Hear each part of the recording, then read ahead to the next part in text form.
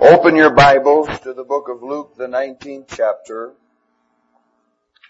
and verse 41. Hold it there, and then I want you to go over to 1 Kings, the 20th chapter,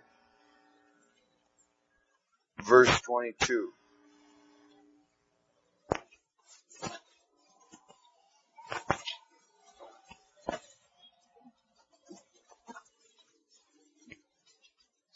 Glory to God.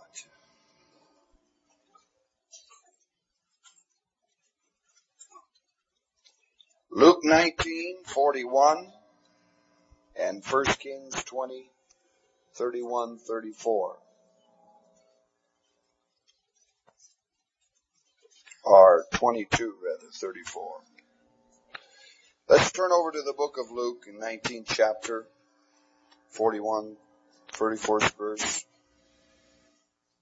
But when he was come near, he beheld the city and wept over it, saying, if thou hadst known, even thou, at least in this thy day, the things which belong unto thy peace, or which was needed for your peace. But now they are hid from thine eyes. For the day shall come upon thee that thine enemies shall cast a trench about thee, and compass thee round about, and keep thee on every side, and shall lay thee even with the ground, and thy children within thee, and they shall not leave thee one stone upon another, because thou knowest not the time of thy visitation. I want you to turn over to 1 Kings chapter 20, verse 22. And the prophet came to the king of Israel and said unto him, go strengthen thyself and mark and see what thou dost. For at a return of the year the king of Syria will come up against thee. And the servant of the king of Syria said unto him, their gods are gods of the hills. Therefore they were stronger than we, but let us fight them in the plain, and surely we shall be stronger than they. And do this thing, take the kings away, every man out of his place, and put captains in their rooms, and number thee an army like the army that thou hast lost, horse for horse and chariot for chariot, and we will fight against them in the plain, and surely we shall be stronger than they. And he hearkened unto the voice, and unto their voice, and did so. And it came to pass at the return of the year that Ben-Hadad numbered the Syrians and went up to Aphek to fight against Israel. And the children of Israel were numbered and were all present, and went against him, and the children of Israel pitched before them like two little flocks of kids. But the Syrians filled the country. And there came a man of God, and spake unto the king of Israel, and said, thus saith the Lord, because the Syrians have said, the Lord is the God of the hills, but not the God of the valleys. Therefore will I deliver all this great multitude unto thine hand, and ye shall know that I am the Lord. And they pitched on one over against the other 7 days. And so it was, that in the 7th day the battle was joined, and the children of Israel slew the Syrians 100,000 footmen in 1 day. But the rest fled to Aphek into the city, and there a wall fell upon 27,000 of the men that were left. And Ben-Hadad fled and came into the city, into the inner chamber. And his servant said unto him, behold, now we have heard that the king of the house of Israel are merciful kings. Let us, I pray thee, put sackcloth on our loins and ropes upon our heads, and go out to the king of Israel. Peradventure he will save thy life. So they girded the sackcloth on their loins and put ropes on their heads, and came to the king of Israel and said, thy servant Ben-Hadad saith, I pray thee, let me live. And he said, is he yet alive? He is my brother. Now the men did diligently observe whether anything would come from him, and did hastily catch it. And they said, thy brother Ben-Hadad. Then he said, go ye bring him. And Ben-Hadad came forth to him, and he caused him to come up into the chariot.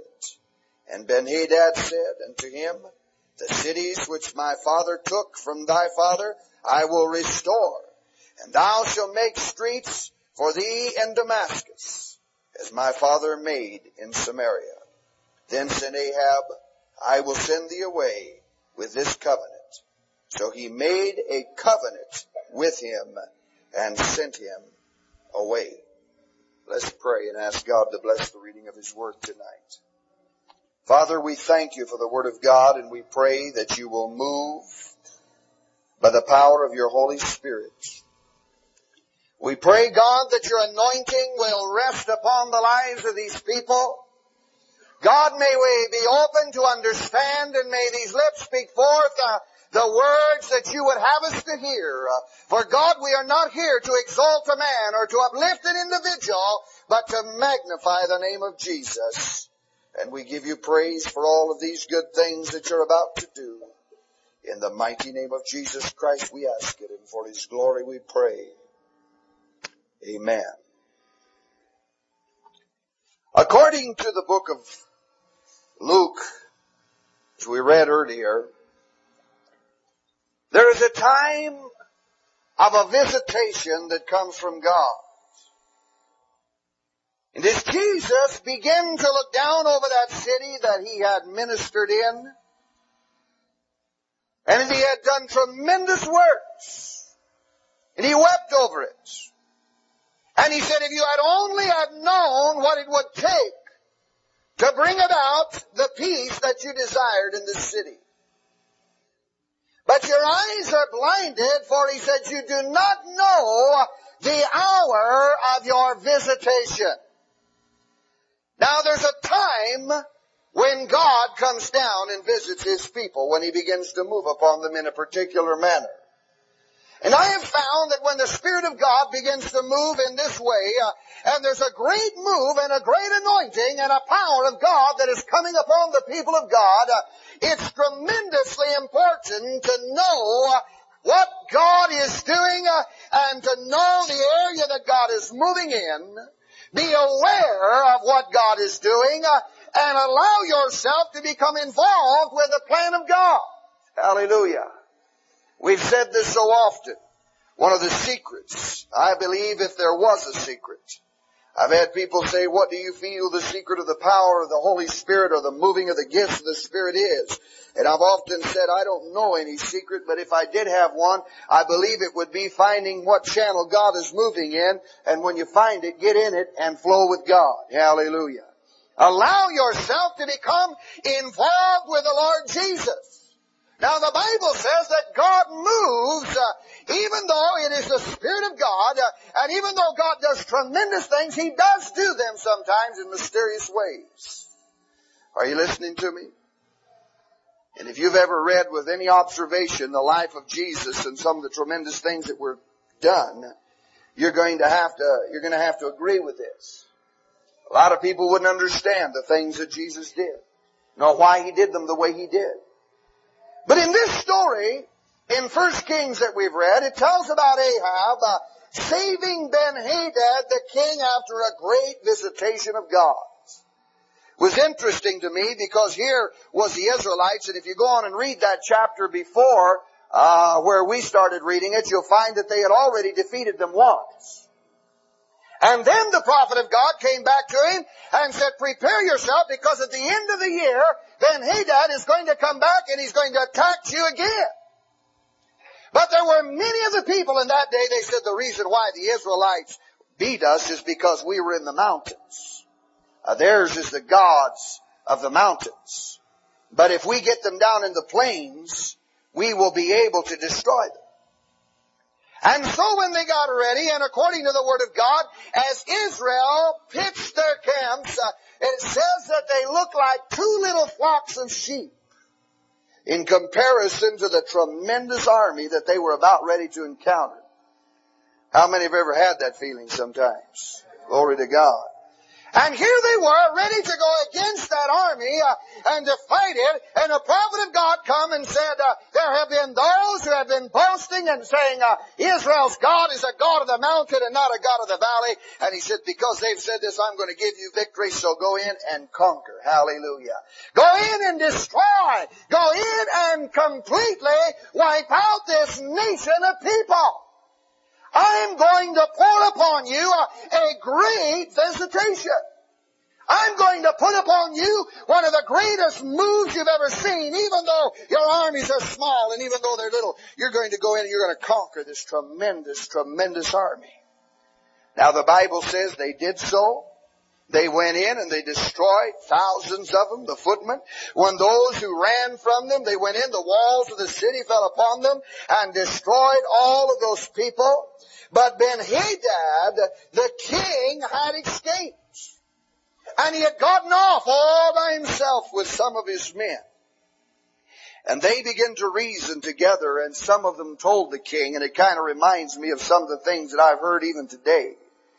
It said, we have heard that the king of Israel is a compassionate man. These Israelites, these godly people, they like to show love. They like to be kind. They like to help their neighbors. And so maybe if we put sackcloth and ashes on and tie ropes around our head and go out to them in a spirit of humility and break down before them, maybe the king of Israel will have compassion on you and maybe he'll save your life, O king. Hallelujah. And so the Bible says they came out in this manner, dressed in sackcloth, ropes tied around their heads. And when they came before the king, or when they came before the king of Israel, they said, King Ben-Hadad is alive. And he has sent a message unto you saying, let me live. And the king said, is he alive? And they said, yes. And old Ahab, wonderful man of God, who knew that God was a compassionate God, a God of love, and a God that wouldn't do anything that might hurt somebody, said, he is my brother. Amen.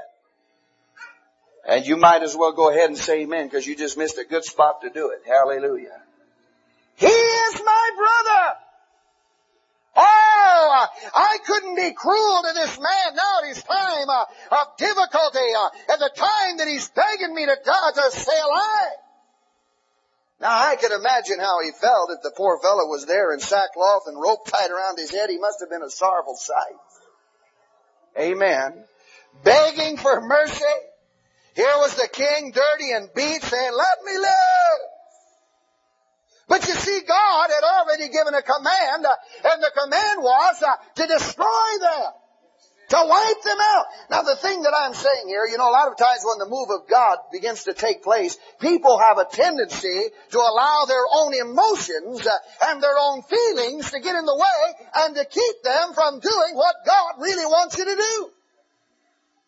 I've seen people that have withheld rebuke, that have made friends with the devil himself, allowed themselves to become involved in something that eventually destroyed their own life and took away from them the very blessing of God simply because they did not recognize the move of God in the time of their visitation.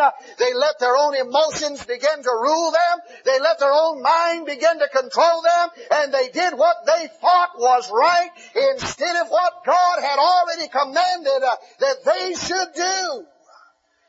I'm sure when Ben-Hadad was making his decisions, he was probably saying, well, I think this would be the best thing to do. After all, I might get him saved if I spare his life. My, you're quiet tonight. Come on. You never know what might happen.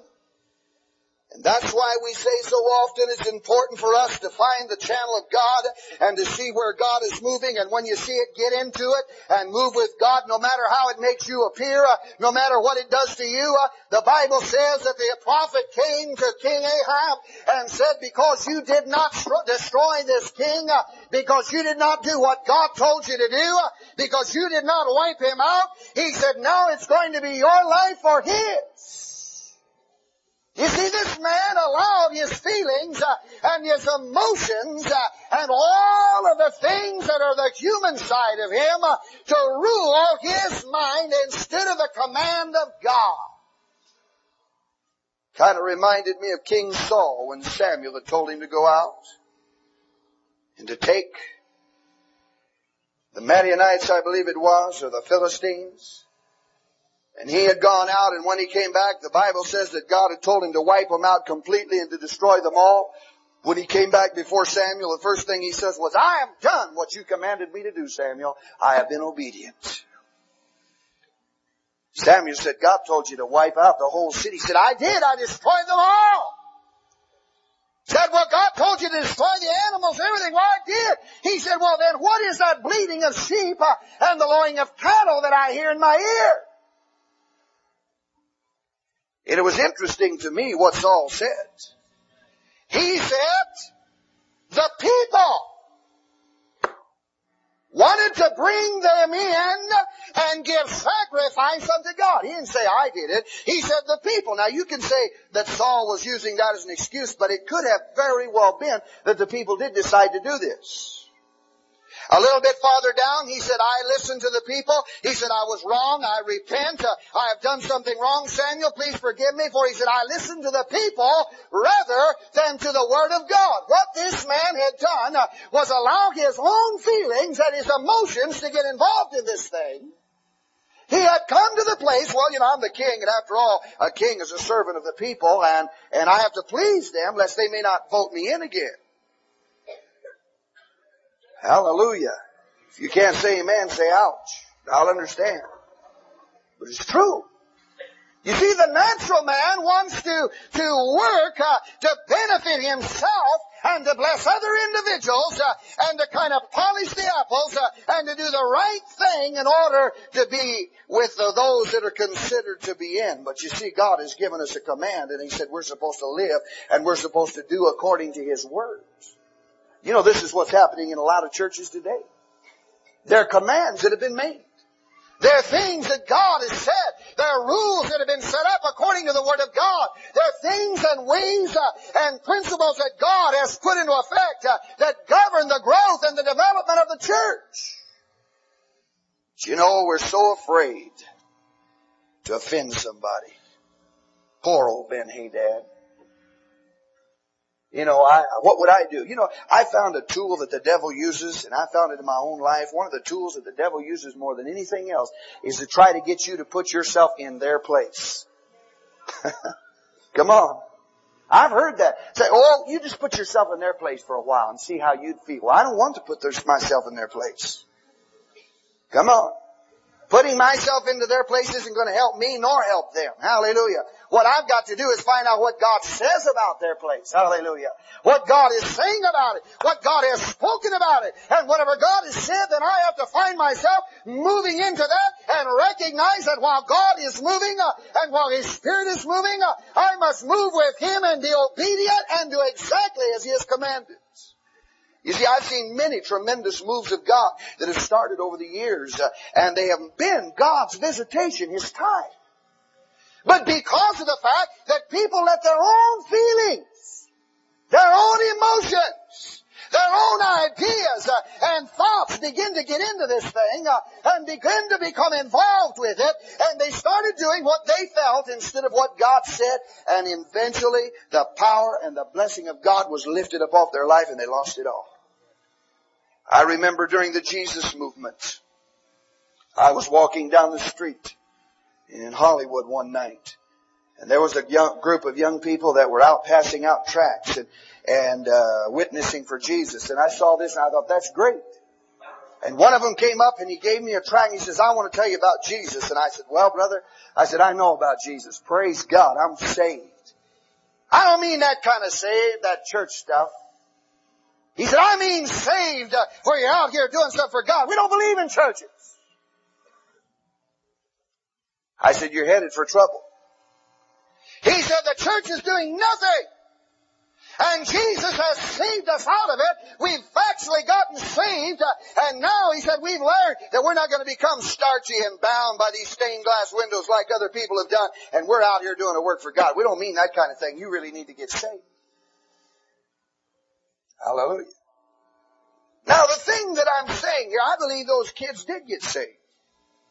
I believe that God did do a work in their life, but they allowed bitter feelings, they allowed their emotions, they allowed other things to creep in and actually rob them of the very blessing that God could have continued to place upon their life because they allowed themselves to get involved with it, because God's Word clearly states that His church is going to write the last page in history before it's caught away. Hallelujah.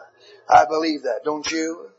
It's necessary to recognize God's visitation. His disciples. I was thinking about them that day as they were walking down the road to Emmaus. Now here they were in the midst of one of the greatest visitations that the world has ever known. For years we had heard about the Messiah. Now He had come, He had died, and He rose from the grave. And He was there to live in the hearts and the lives of men. And these men were walking down the road to Emmaus, and here was the Messiah, the resurrection, the living Christ, the hope of the world, the answer to every problem. But the Bible said their eyes were holden, and they could not see Him. Now we automatically sometimes begin to assume that God had holden their eyes. But it doesn't say that. Maybe He did, I don't know.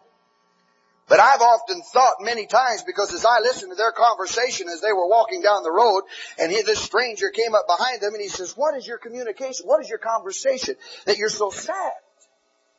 And they said, why, haven't you heard of all these things that have happened in Jerusalem? They said, what things? They said, why, concerning Jesus of Nazareth, whom we had hoped, whom we had trusted. He was a prophet, mighty in word and in deeds. And we had trusted that it should have been He which should have redeemed Israel. Now what they were saying was, here was Jesus, whom they had said before was the Son of the living God and the Christ. And now that He had died and 3 days were up and they didn't see Him, they were beginning to say in their heart, well, He must have been a prophet. We had hoped that He was the resurrection. We had hoped that He was the Messiah, but we must have been mistaken. Now here it was, He was standing right beside them. He was talking to them. He was speaking to them. God's visitation was there. He was getting ready to show them that in just a few days they were going to get together in the upper room and cry out to God. He was going to fill them with power, and they were going out and do the same works that Jesus did. But you know what? They could not see it. When you get so bound by a trouble, that's all you can see. I found when problems come on me and I get discouraged and troubles begin to work on me, I can't see anything else. That's all I see is that thing. And I try to get my mind on Jesus, and there it is. Keep your eyes from recognizing. It can cause you to miss the visitation of God upon your heart and your life. How important it is for us to recognize when God is moving. You know, it's interesting to me to watch men that come around and see what God's doing here in Arizona. I'll see them come in and they'll look at it. And once they do, and God is moving, and they can see a tremendous flowing of the Holy Ghost, you know, the moment you see the Spirit of God, and the moment God opens your eyes, and you're confronted with the power of God, you have to make a decision. You can't just walk off and say, well, it's nice. Praise God that the Lord's blessing. But you have to make a decision. You are confronted with truth. You're confronted with reality, and then you have to decide in your mind, am I going to get in this and allow God to do something in my heart and my life, or am I just going to go my way and do my own thing? God's visitation is moving upon God's people, and God expects us to see it and recognize it and begin to move with God. Don't let your God try to lock God into your system or into your way of thinking, into your way of doing things. That's why people have gotten in trouble. They try to lock Him into this little thing. Glory to God. Now, it doesn't matter. We got the Holy Ghost. We speak in tongues, but we still burn candles and count beads and pray to the Pope. Hallelujah. Amen. Why do you do that? Because we've done it all our life, and this is the way that we worship. And God doesn't mind as long as we've got the Holy Ghost and speak in tongues. Don't try to lock God into your way of things. The very thing that caused Ahab to lose out with God was because he's letting his own compassion flow. Well, after all, aren't we serving a God of love? I've got to show my love to that king. God said, kill it. Come on. Same thing with Saul when he brought back the king. Samuel said, why didn't you kill him? And when Samuel went down to the king, he said, bring him out. And when the king came out, he said, surely the hand of deliverance is here. He thought since the prophet was there, everything would be all right. But the Bible says Samuel took his sword out and just whacked him into pieces. Hallelujah. Said, if you won't do it, I will. What a vile old prophet. Amen. Man, if I knew he was like that, I sure would have never been under his ministry. God is a God of love. But Samuel had recognized something. He recognized that the move of God was there and that God had made certain commands and that God sometimes moves in ways that you and I don't understand and that we can't lock God into some little capsule and say, because it's been done this way for 20 years, we're going to continue doing it this way. But we've got to recognize God's move and God's time of visitation and begin to move with it and begin to flow with the Lord Jesus Christ. Many times we miss the visitation of God because we have our own idea of how God's going to do it. We've got it all figured out. This is what's going to happen. And if it don't go into that little channel, then we're sitting out here saying, no, I can't become involved because that's not God. That's not the way I know God's going to do it. Hallelujah. Glory to God. God always, everywhere that I have ever read throughout the Bible, He always did things differently. Came by surprise. He hid Himself in simplicity. The Messiah, the one who was going to be the stem of David, the deliverer who would ride in on his white horse with a sword in his hand and deliver Israel from the Romans. Born in a barn. Amen. And what a hard pill it was to swallow for those that were acceptable in that day. If He's a king, why can't we see the evidence of His kingdom? Why would He live the way that He does? God's ways are not like our ways, and therefore our hearts and our minds must be keyed into the Spirit of God so that we can understand and know the flowing of the Spirit of the Lord Jesus Christ, not that which we would understand in our own mind, in our own thinking, that the Lord will direct you. Every time I think I've got God figured out pretty well, or what He has for my life, not just God. I know I'll never figure out God, but we all get an image in our minds of how things are going to work for our own life. See ourselves down the road here and how, we just know the way we think and how we're going, and surely God's just going to keep this up.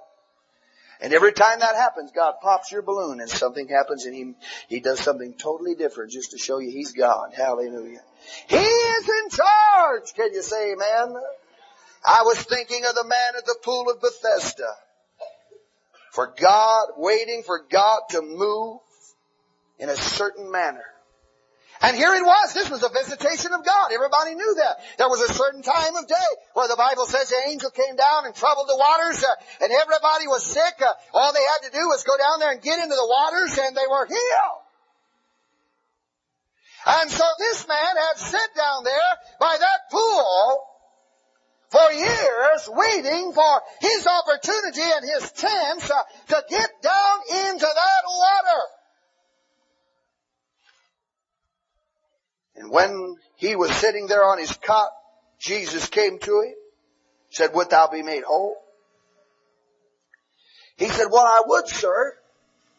But the problem is, every time the pool is troubled, somebody gets down into the water before me, and I don't have anybody to help me into the water, so I just can't be healed. Here was his deliverance. That was Jesus standing right there in front of him. That was his hour of visitation. That was the power of God that had been sent there to heal and to set that man free, but he had his eyes on the pool. Well, it's worked like that before, and I know if I could get in there, sir, would you just help me down into the water the next time it's trouble? Jesus said, no. But I'll do something better for you. Hallelujah. This is your hour. This is your time. This is your moment. If you can receive it, take up your bed and walk. Hallelujah. Be made whole. Brother, that was his time. That was his moment. That was his hour. And you know, I have seen it so many times that God is standing right there in our midst trying to do a work upon our lives, wanting to move. His hour of visitation is at hand, but God still has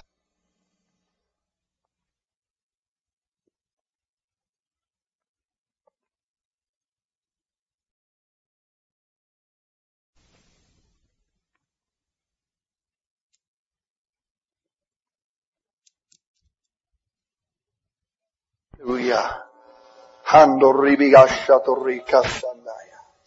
His day of visitation was there right upon him. And I want you to know there is a renewing experience of God's visitation. When there's a renewing experience to rejuvenate our whole being, God comes down and begins to pour out His Spirit upon us and begins to do tremendous things and begins to cause the power of His Holy Spirit and to renew our spirit. Then it's important for us to recognize the thing that God is doing and begin to take our eyes off of those old methods and those old ways and begin to get in and begin to flow with God right now. Hallelujah. Allowing the Spirit of God to do that work in your heart and your life that He wants to do. Allow Him to direct you in ways that nobody else can go. Never will forget hearing testimony of a woman who was a reject in every part of life. I don't even remember her name right now. I know Brother Mitchell would probably remember it. But she was a reject. She never was able to do anything in the ministry. She felt she had a ministry for God. She could never preach. She could never teach. She's just an odd person. And then one day she had an opportunity to go over to the Philippines and she ministered to some men in a prison. And over there she started a church inside that prison, and no one had ever been able to go in there or do a thing before that time. And that woman had a thriving church and an operation for God right inside of those prison walls. And God used her in that place. Hallelujah. Because she was willing to recognize that her hour was at hand and God had opened the door and placed her in this area. Now she could have had a lot of reasons as why she didn't want to go in there. You know, that's not a good place for a woman to be. And Lord, you could use something much better for me in a Sunday school or something like that. Amen. You see, every time that God is ready to work, every time God wants to do something wonderful and wants to cause tremendous ministry to flow from the lives of people, that the devil is right there and will bring all kinds of so-called good things to distract you from seeing God's visitation. Doesn't always have to be bad things the devil uses. We think we got that figured out too. If it's good, it's God, and if it's bad, it's the devil. Hallelujah. Oh, this terrible thing hit me. I know it's the devil.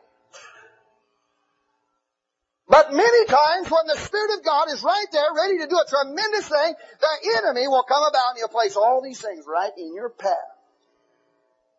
And the only reason he's doing it is to get your eye on that. You know, Jonah, it was interesting to me after he had decided that he wasn't going to go to Nineveh. And he was walking on the road to Damascus, and what do you know? There was a ship right there, just right in front of me. Glory to God, going somewhere else. And all I had to do is get on. It must have been God that sent that ship. Praise God. The Lord heard my prayer and has given me this sign to show me that I don't have to go. Glory to God.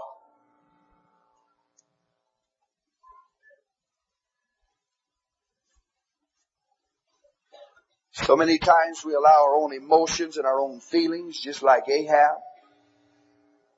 Right at the very moment when God had given him the greatest victory they ever had and wanted to continue on in that thing, here was this one man, and he let his compassion flow and think, well, this is my opportunity to show the love of God to this man.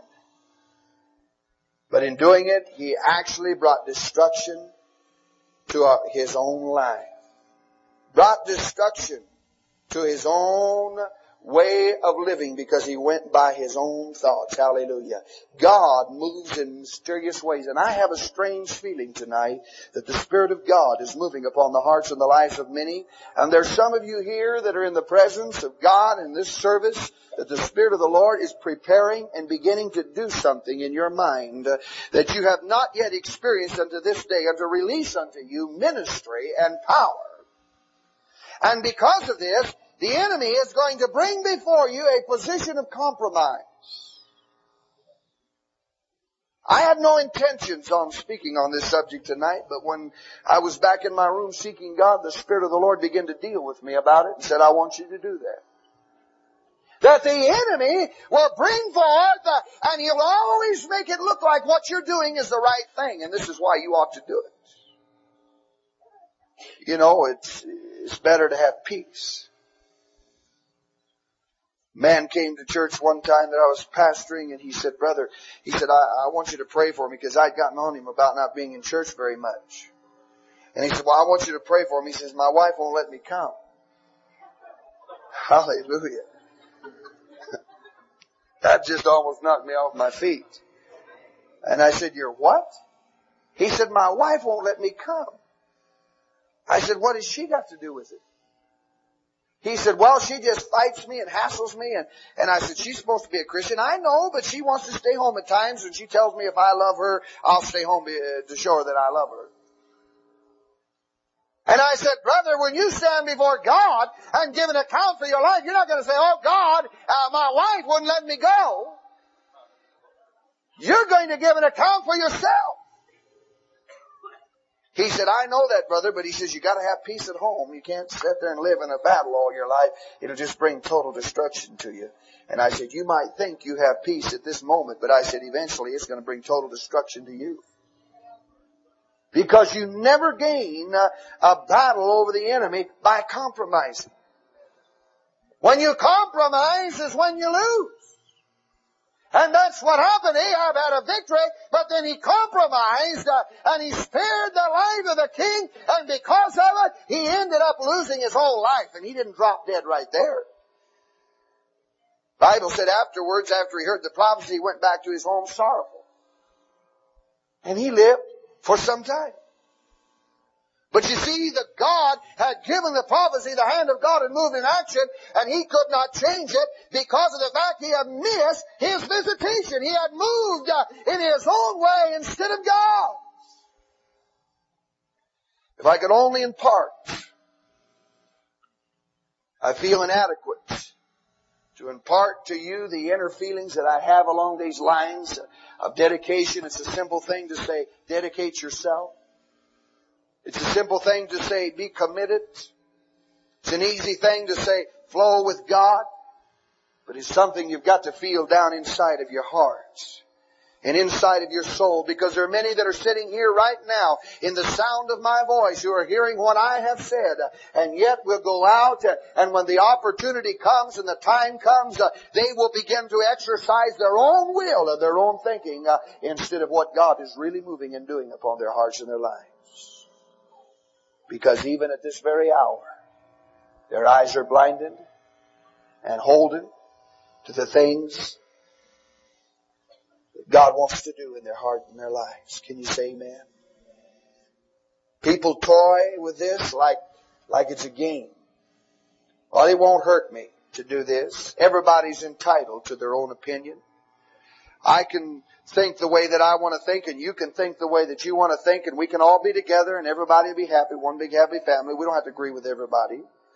I mean, this isn't going to hurt. Where did you get that idea? Out of the Scripture. Stop and analyze some of those thoughts that come to your mind. Where did they come from? Some say, I think this won't hurt, and I think this, and I think that. The thing is, it doesn't matter what you think. That's not important in the eyes of God at all. I can't imagine the Lord while somebody says, I just don't think that this will hurt, and I don't think that that matters. I can't imagine the Lord at all stopping His program and saying, oh, I'm very sorry. I didn't realize that you didn't agree with this. Well, you just go ahead and do it your way. Amen. There's a plan that God has made, and we have to fall into it, line up with it, and become totally obedient to those commands that God has made. And when those individuals are standing back and making those kind of statements and remarks and conducting their lives in that way and doing it according to their own feelings and their own emotions, brother, I've seen love destroy more people than so-called love, than any other thing in the world. Glory to God. I walk into some of these things that we call charisma or glossolalia, and I think I've walked into a Hollywood studio. Amen. Everybody's darling, honey, sweetheart. Jesus loves you. Patting on the back, smiles and teeth. Glory to God. But you see, their spirits do not line up with a smile. Oh, aren't they wonderful? Isn't it just wonderful? Isn't it just wonderful? Listen, I think God wants us to be real. Hallelujah. In my family and in my home, I find that our children, and they love one another. Every family loves one another. But there are times when they don't show love. And you have to get right down to it and nail them in the, right down on the seat and say, look, this is the way it is. And if I came home one day and saw each one of them bowing down to each other and pulling the chair back and saying, let's do this, man, I'd get suspicious right now. Hallelujah. I'd say something's wrong. Glory to God. They're trying to hide something from me. Amen. And you know what happens in the church? All smiles, all talk. It's all wonderful. Oh, we don't want to offend anybody. We don't want to hurt anybody. Let anybody do anything they want to do. Let them say anything they want to say. Let them have any position they want to have. Just keep them happy. That's the best way to make your church grow, is to pick out every devil that comes in and put them in a position so they'll have a job and they'll stay. Amen. But in doing it, you're bringing destruction to your own life and to your own church. Because there are certain things that God has said that we must do, and we have to line up to the work of God. Can you say amen? The very thing that kept this city from God's visitation, when Jesus looked out over it and began to weep and began to cry and said, oh, if you only would have known. If you would have only known what was the necessity for the peace in your city. But he said, because your eyes are blinded, you could not see it, you have missed the hour of your visitation. The very thing that kept this city from God's visitation was caution. Think of it. Caution. Listen to everybody. We can't just jump in with this Nazarene hook, line, and sinker until we're absolutely certain. Until we're sure. We know that he has power, but the devil has power too, you know. And so let's stand on the sidelines and let's watch and let's see. But you see, when you stand back and not get in and become involved with the move of God, brother, your eyes will never be open to what God is doing. They were cautious, and I believe they probably had a lot of good feelings and good reasons in their own heart and in their own mind. But the whole point of the thing is that we do not govern our spiritual lives by our own thoughts and our own minds. We govern it by the Spirit of the Lord Jesus Christ. Hallelujah. And they listened to others. They listened to people who said, that's not the Christ. He hath a devil. He is a belly of Beelzebub. Why listen ye to him? And all of these things went on. And then they heard others say, well, it is God. And others say, well, it isn't. And so they say, well, we don't know. We'll just stay back here in a neutral position. That way we won't get hurt. It reminded me of the man that I heard about during the Civil War that didn't get on either side. He didn't believe in either side, so he wore gray pants and a blue coat. And he got shot at from both ends. Hallelujah. And you know that's what happens to a lot of God's people. Instead of taking a stand for God, yet they won't take a stand against Him. They just get in the middle and allow their eyes to be blinded and hold it and not become totally involved in the things of God. And they actually just stay there in limbo and miss their hour of visitation. I have seen churches that have gone on for years like that, just stymied, because they would never dare to go out and conquer something for Jesus. Hallelujah. Lady came to me one time and said, oh brother, I want to do more for God. I want to be used to the Holy Spirit, and I want the gifts of Spirit to operate in my life. But I'm afraid that if I do, that it's liable to be the flesh, it's liable to be me, and if it's the flesh, then it'll end up killing me. I said, well, you're going to die anyway, so you might as well go ahead and get it over with in a hurry. She said, what do you mean I'm going to die anyway? I said, if you sit still and do nothing, you'll die. The 4 leprous men sitting outside the gates, they were faced with that dilemma, and they knew that if they didn't get something to eat, they're going to die. They said, if we stay here, there's a famine in the land, we're going to die. And they said, if we rise up and go into the Syrians, they might kill us. But they said, if they do, we shall but die. What have we lost? We're going to die sitting here of starvation. And it's better to have a dagger in your heart than to die of starvation and go through all that pain. So they said, come on, let's fall into the host of the Syrians. And if they do save us and put us in jail, we live, we gain something. But if they kill us, we just would die. We haven't lost a thing. Some people are so afraid, bless God, if you go to the Foursquare Church or any kind of a Pentecostal church, you're already numbered as a holy roller. Hallelujah. As a fanatic, as some kind of an radical, so you might as well go ahead and be one. Hallelujah. If you're afraid it's going to kill you, well, it'll kill you anyway if you just sit still. So what choice have we got to move? Hallelujah. Reminded me of Israel when they came in. And I had a man come to me when he saw how Israel had come over, and he said, I was looking at this course in the Bible and how they come all the way around, and he said the big obstacle of them getting into the promised land was that River Jordan. Now he said if they would have come in this way, he said they wouldn't even have to go around and cross the river. He said, why did God lead them around there to cross the river? I said, because I believe, in fact the Bible says that, if they would have come around the other way the first time the enemy hit, they would have tucked tail and went back where they came from. But now that they came around all this long way around, they didn't know where they were at. They had fallen God. And the river was parted. And they walked over. And the river closed. They were forever committed to fight or to die. Hallelujah. Glory to God. They didn't turn back and run now because they were over there, were stuck. Glory to God. And I believe that's what God wants out of you and I today, is begin to get into the move of God, and not with caution or reservation, saying, I want to go so far, but I don't want to get off in myself, but just get out there. Hallelujah. And then you know what's happened? You have total dependence upon God. There's no turning back now. Praise God. You've burnt your bridges. You're out there. It's either fight or die. Hallelujah. Come on. It's fight or die. It's like an eagle. It's made to fly. That bird was created to fly.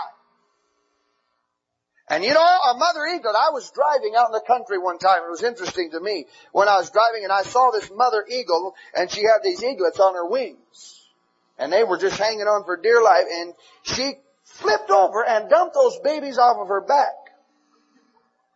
And I watched this sight, and I'll tell you, you have never heard a scream like that until you've heard a baby eagle scream when his mother throws him off his back. Just a blood-curdling screech all the way down. Flapping their wings and doing everything they can to keep going. And most of them get going, you know. And they take off, but there's one who didn't, and that mother just swooped down and caught that baby on her back and went off with it.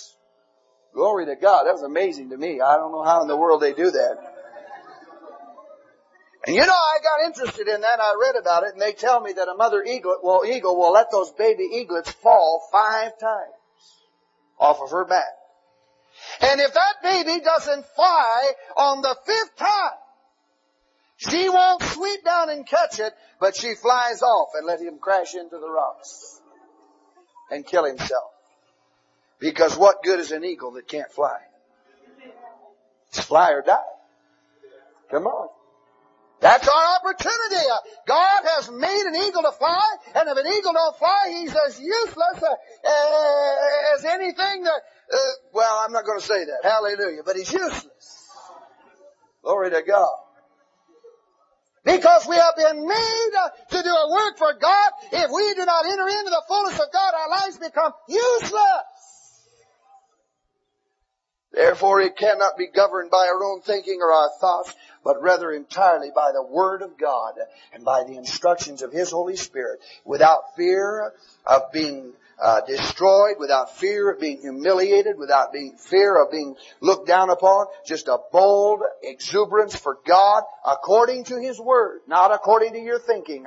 Moving forth in the power of Jesus Christ, and God will do things in your heart and your life. Can you say amen? Glory to God. Let's lift our hands to Him. Let's praise Him.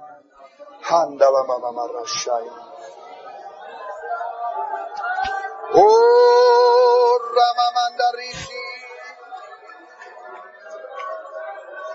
Handerebi Arrandai.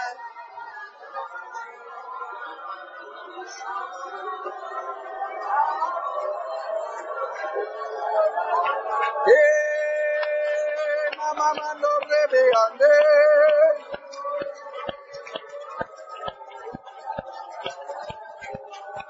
Hey, Barrando Rianda Sandai Arramando. Yeah,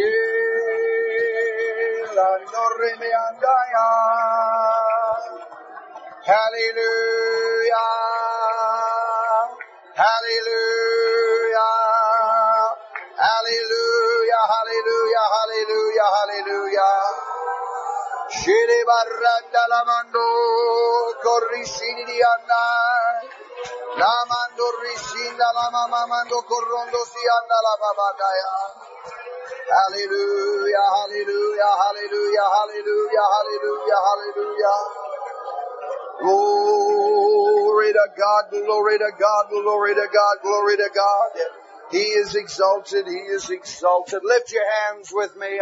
Let's sing that chorus to Him. He is exalted, He is exalted, He is exalted on high. Hallelujah. He is exalted, He is exalted, He is exalted on high. Hallelujah!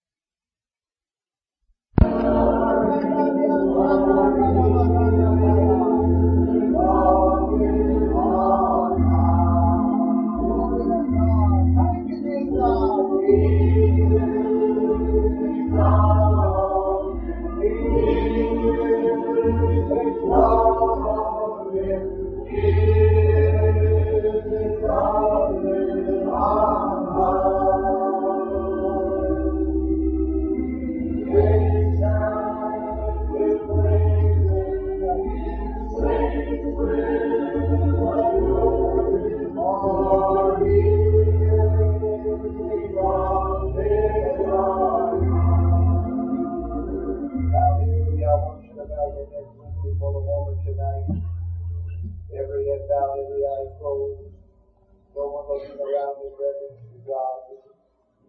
And I believe that the Lord has brought us together tonight for a reason. I believe that there's more involved than just the fact that this has been 5 nights of revival, and this is the last night, and so we all come to be here, but I believe that God has had a plan in it.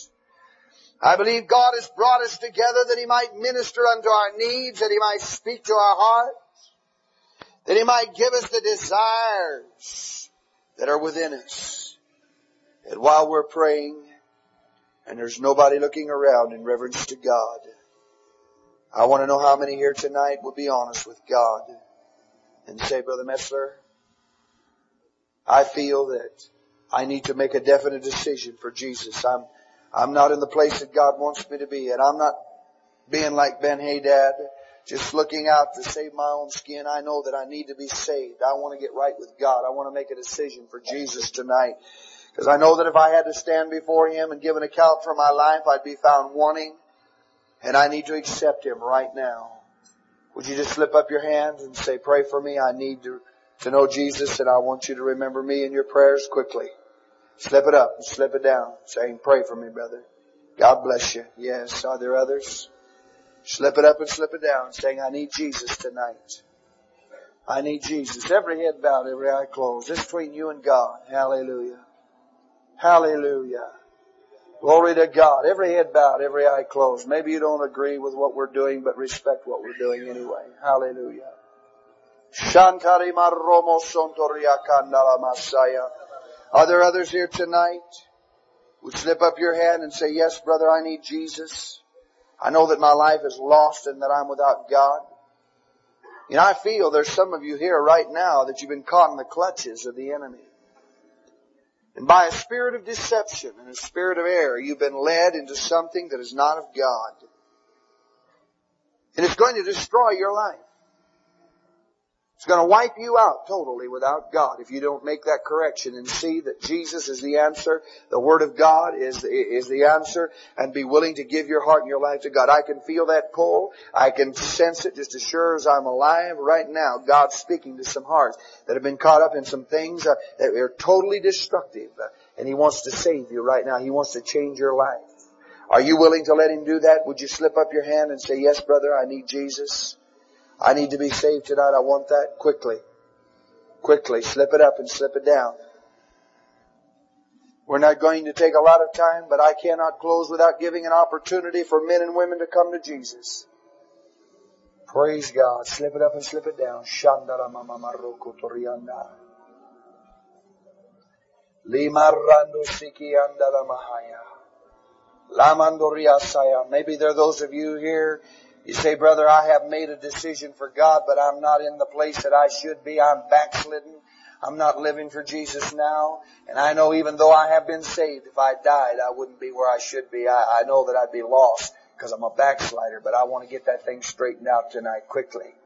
Slip it up and slip it down and say, yes, I need Jesus. Come on, if God's speaking to your heart, this is your hour of visitation. This is your moment. God has brought conviction upon your heart because He's concerned about you and because He wants you to be saved. But what you do with it depends upon you and can depend on your entire future from this point on. Are there those that are willing to lift your hand and say, yes, brother, I need that quickly, quickly. I want you to just keep your heads bowed, your eyes closed, nobody looking around except those that lifted your hand. Those that lifted up your hand, would you just open your eyes and look at me? Hallelujah. Those that lifted your hand, nobody else. Did you mean it, brother? Did you? You didn't? You did. All right, I believe you. I want everybody to pray except this man that I'm talking to right now. As we sing that chorus right now, He is exalted. He is exalted. I want you to do something for me. I want you to just stand your feet, come right down this altar here and kneel. God's going to change your lives. God's going to move upon you right now as you do it. Hallelujah. Sing it with me. He